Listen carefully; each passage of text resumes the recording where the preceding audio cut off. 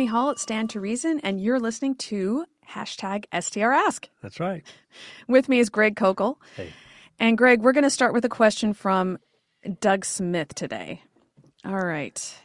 Do we know Doug? He has sent questions before, so Okay. you've probably heard his name. He's not like Pine Creek Doug, is he? No. This is a different Doug. Doug.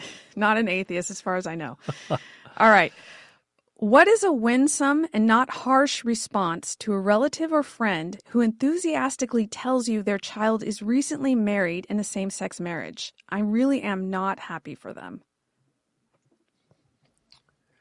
Yeah, this is a hard one, and it seems to me we've thought about this before, but I can't remember what I said. Well,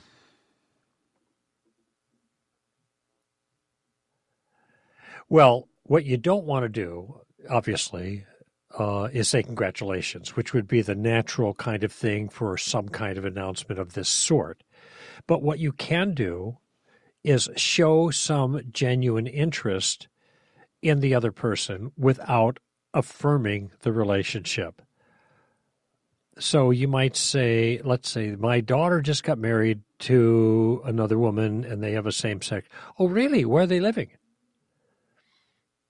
When did that take place?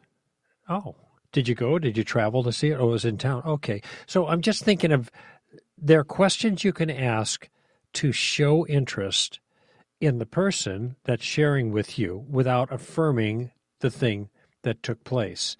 And there are some things that happen, obviously, that are tragic, and you want to commiserate with the person. But if the person doesn't think this is morally tragic, you're not going to do that. And if you say something along that lines, it's probably going to just make you sound mean-spirited. And that's why I think that kind of thing should be avoided. I don't think we have to kind of scowl and disparage the thing because we don't agree with it morally. We're not being asked for our moral judgment or assessment, and I think we need to consider the relationship and the feelings of the person that's involved there. Now, if the person says, well, you didn't say congratulations, aren't you happy for me? Then I think it's fair to say, well, since you asked, you really want my opinion? Okay, I'm not actually, and that's when you can offer an answer to the question. Okay, so the idea here is not to act like something that's evil is good.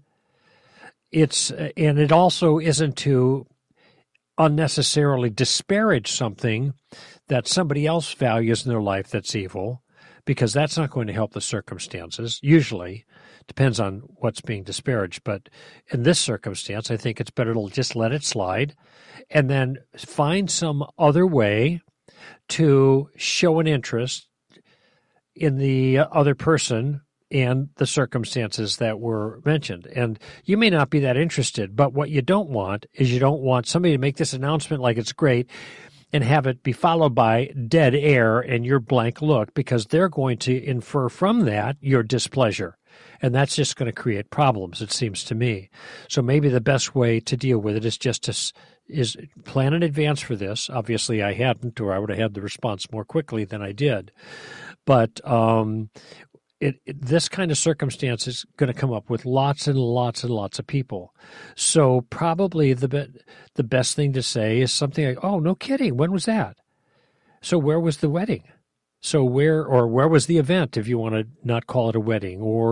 But just something we could draw the person out just to show appropriate, polite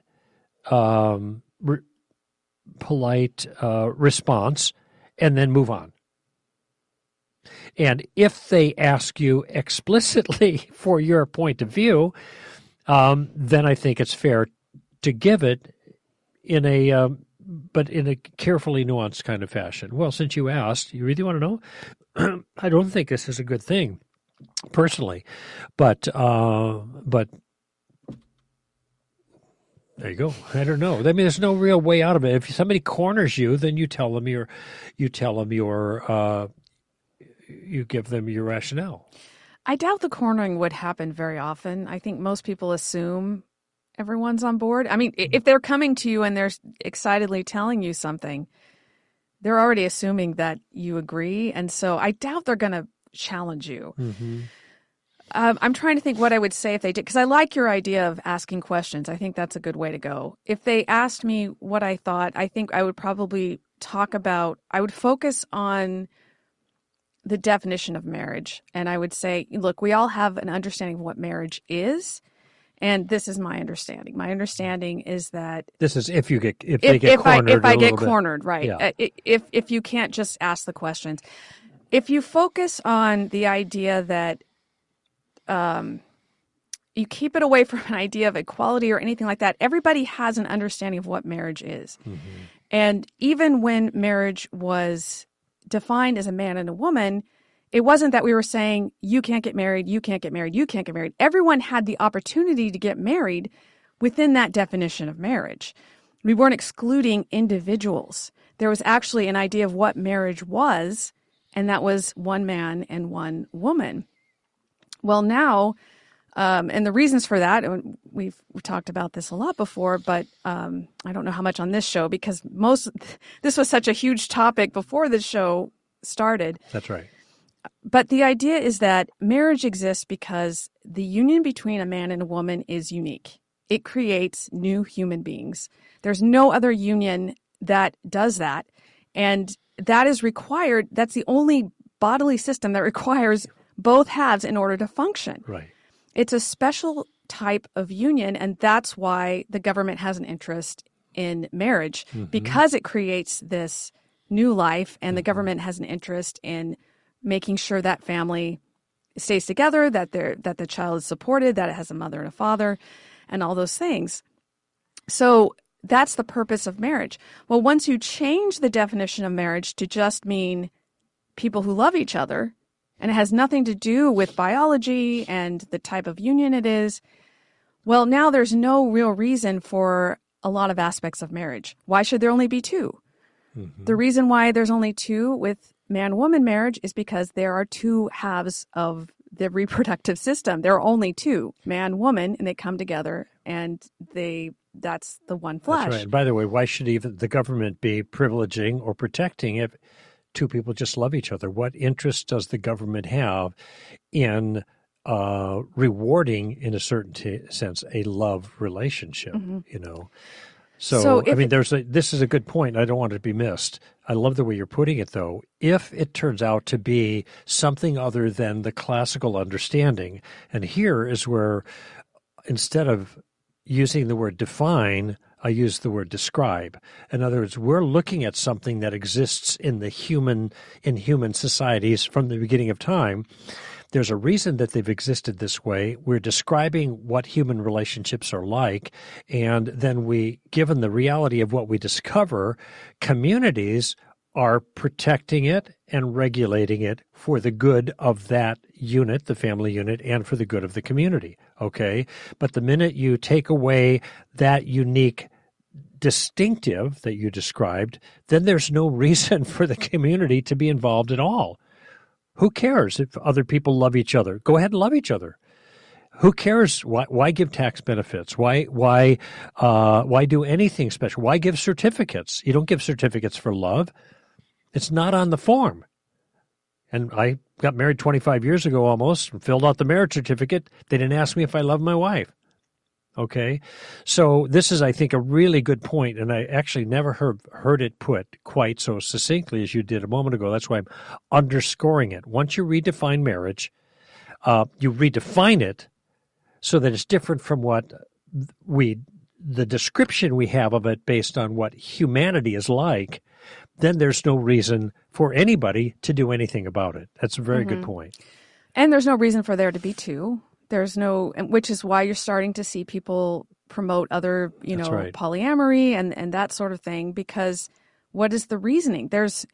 At this point, if it's just people who love each other, most people are still saying they want it to be two, but there's really no reason for that under this new definition.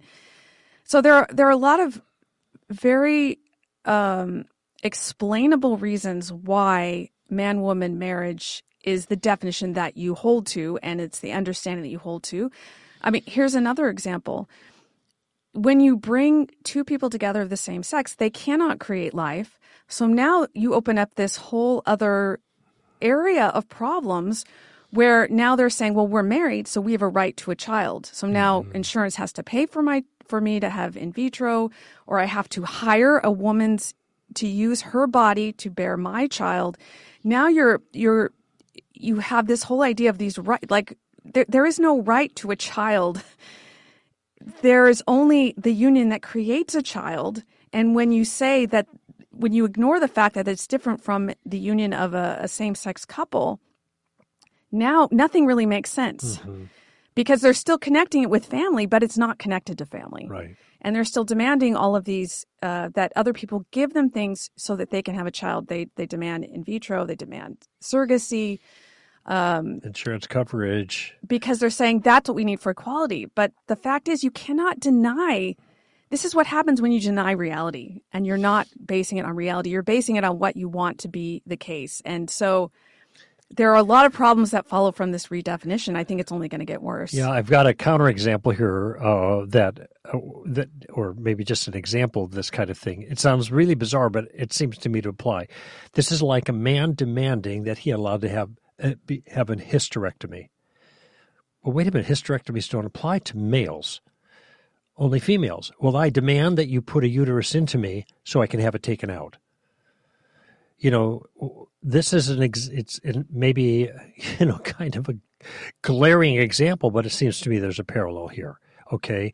Nature has not provided the means for these other things to happen. If men, so-called married men, then there's no way to make children. Okay. Now we demand that you provide a way for me to make children that don't apply to this kind of union. And that deprives, by the way, the child of a mother or a father in a same-sex marriage. And it's been pretty obvious to everybody from the beginning of time, and just about anybody who's married with children, that children need a mom and a dad because they provide different things in the relationship, because moms and dads, males and females, mothers and fathers are not the same.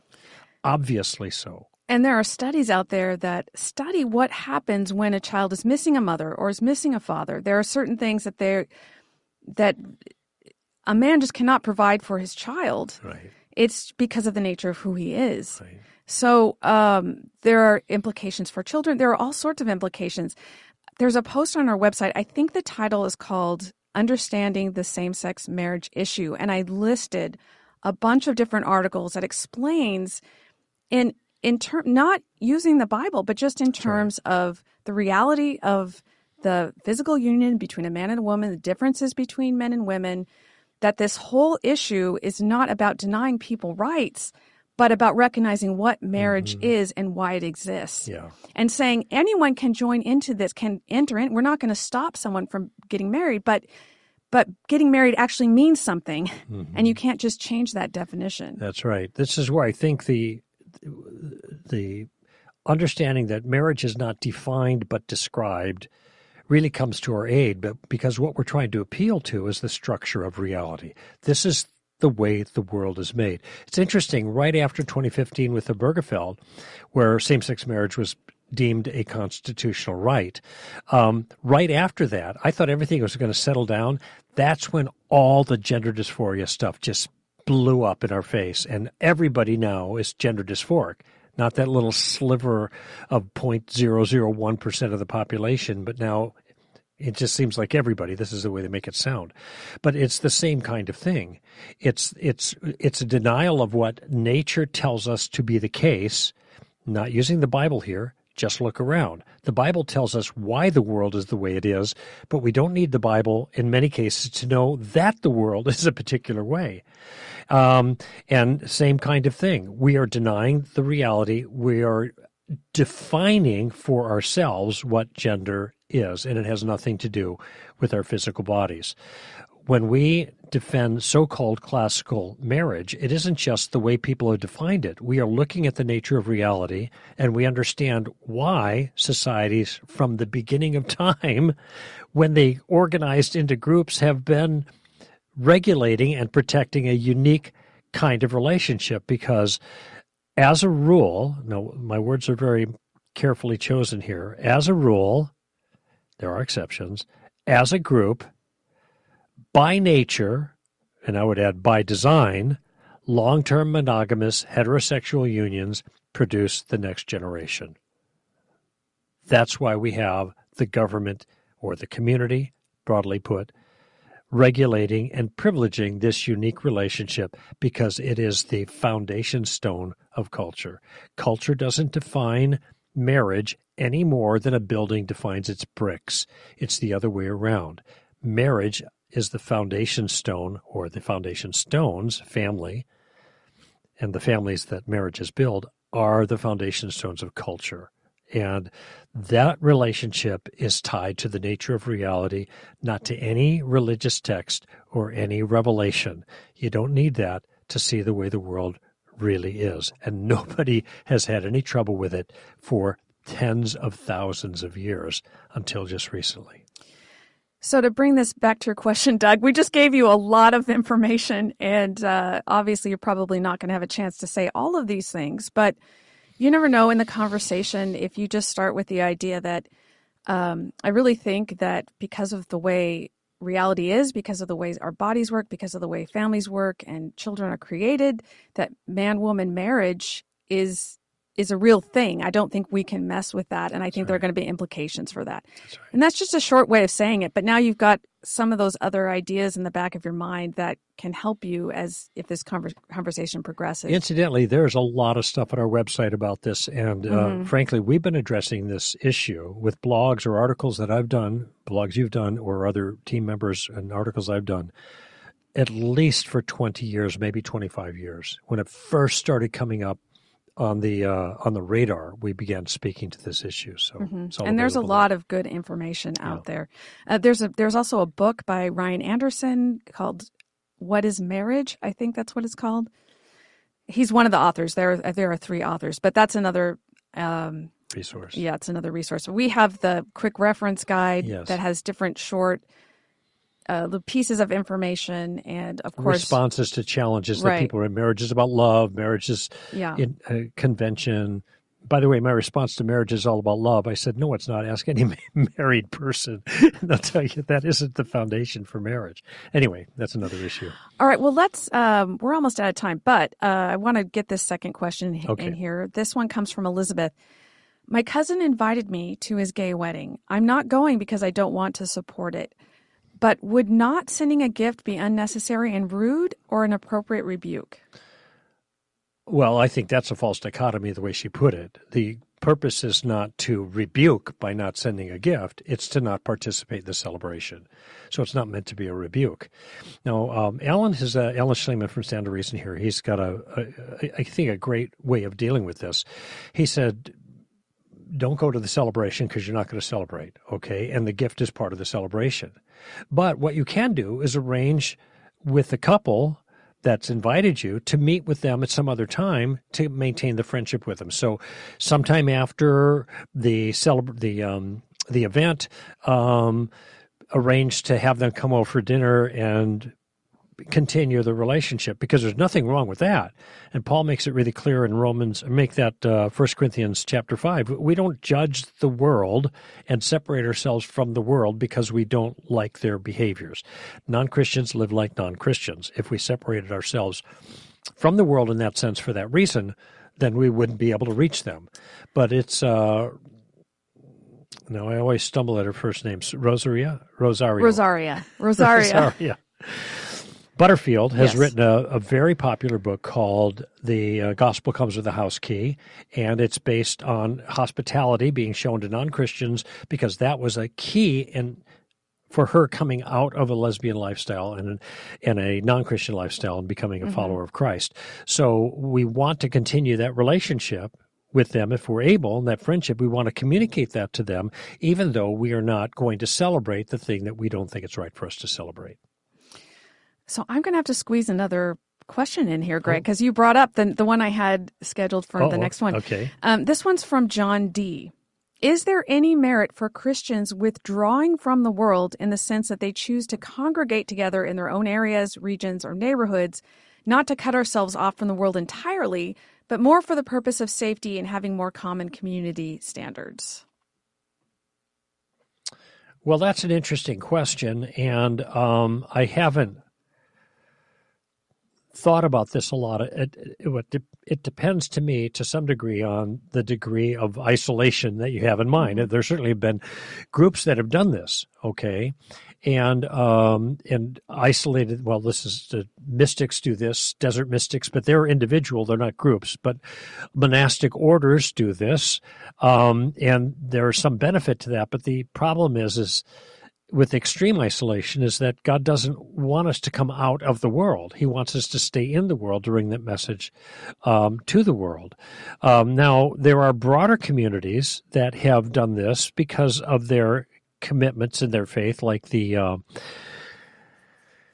oh, goodness gracious. Here, now it's recalling. The Amish, is that? No. Well, the Amish is an example, a little bit more of an extreme example, because they haven't just isolated themselves as a community, but they have isolated themselves from progress, too. And they have kind of done, in a certain sense, like Muslims have done. They've frozen themselves in a period of time, and that's where they want to stay. I was thinking more of the Germans. I spent a lot of time in Paraguay with them, they're German Mennonites. Oh, okay. Okay, the Mennonites form communities, and as a community, they do tremendous amount of good stuff. They tame the wilderness. This is what they did in Paraguay, and lots of other places too. So when you are bound together in a fairly tight-knit community, working together and whatever, you can accomplish a lot of things as long as you don't become kind of xenophobic. And that means you're suspicious of all the outsiders, and that's the downside. I like this idea, frankly, to some degree. I wish it would happen more. But the liability then is, because I don't celebrate diversity personally. I don't think that makes a lot of sense. I'm not saying diversity of some sorts aren't valuable, but I don't want to celebrate it. And you don't want diversity in a marriage. You want as much similarity as possible to create a harmony in that relationship.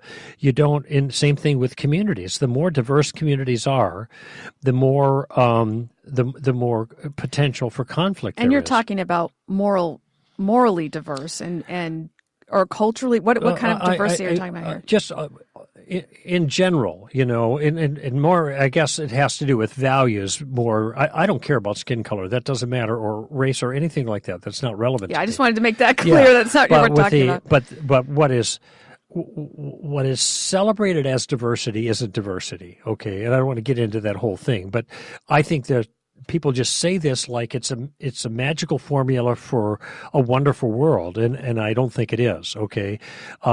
When people of similar values get together, they work better as a group, okay? The liability is, though, they become somewhat xenophobic, or they're suspicious of outsiders, or they become bigoted and that kind of thing. So that's a downside. So I guess the answer to the question, John's question, is that I have no problem with this, and I actually wish there was more community. This is the way the early church was, more unified in community, doing things together. And that made them more productive in the things that they were able to do and to accomplish their mission more effectively. And I think a lot of the so-called diversity emphasis nowadays has just emulsified people into our culture, and we have lost largely a sense of community. Yeah, I think as Christians, community is crucial. And if we're erring in any direction, we're erring away from community. Like, our problem is not that we are too closely knit as communities, as Christians. So I agree, Greg. I think we need more intentional community living as Christians, where we depend on each other and we live with each other and we do things with each other. Not necessarily as protection, but just as support, as this is how we grow as Christians. We're the body of Christ. God has given everybody different gifts, and we're supposed to use them so that we mature each other, so that we become like Christ. And we need each other for that. So the more that we can be connected to each other, the better. But as you also said, Greg, there is the danger of becoming bigoted or, isolating ourselves from the world. So you have to be careful that you're still interacting with people who are in the world. And that book you mentioned by Rosaria Butterfield might be a good place for people to start if they want to make sure they're not erring in that direction. Right. But so much of this is just there are always two ways that you can mess things up. So you figure out which way you're going wrong, and you try to come back towards a more wise and balanced approach to things. Aristotle called the golden mean. That is in the middle, in the balanced middle kind of thing. Yeah, but if you want to be with other Christians so that you're teaching each other, especially for schools and things like that, that's a great way to use your community and the gifts of your community to teach your children. But just be intentional about reaching out to other people outside. Do mission trips. Be involved in other outside hobbies where your kids can interact with other people. And you can interact, not just your kids. Actually, the homeschool culture, particularly the Christian homeschool culture, really exemplifies this because they're getting educated together in a way that's not being compromised by worldly values. They are doing things together, doing sports together, they're having getaways together and all that other stuff, but they're still part of the culture. They're not isolated from everybody else, but in the ways that are important for building up individual integrity and individual character and education and all of that, they are unified and they're doing things together because they identify then with that community. It's really great to see that happen, and it is a huge. I think it is a protection against the culture's intrusiveness because the culture is very, very aggressive, and it doesn't matter where you turn, everywhere you turn, the culture is discipling us and our children, and this is a way of pushing back against that or protecting ourselves from that. Well, thank you, Doug, Elizabeth, and John D. We really appreciate hearing from you. If you have a question, send it on Twitter with the hashtag SDRask or through our website. We look forward to hearing from you. This is Amy Hall and Greg Kokel for Stand to Reason.